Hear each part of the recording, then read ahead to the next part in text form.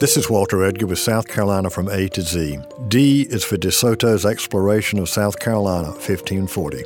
Hernando DeSoto's exploration of present-day South Carolina, April and May 1540, began in May 1539 at Tampa Bay and ended in 1543 in Mexico. DeSoto organized the expedition in fulfillment of his contract with the King of Spain to explore and settle the vast region known as La Florida. Crossing the Savannah River near present-day Clark Hill Reservoir, he entered South Carolina in search of the chiefdom of Cofitachiqui that was reported to contain great wealth. As they marched, the Spaniards looted villages and raped, tortured, and enslaved indigenous peoples.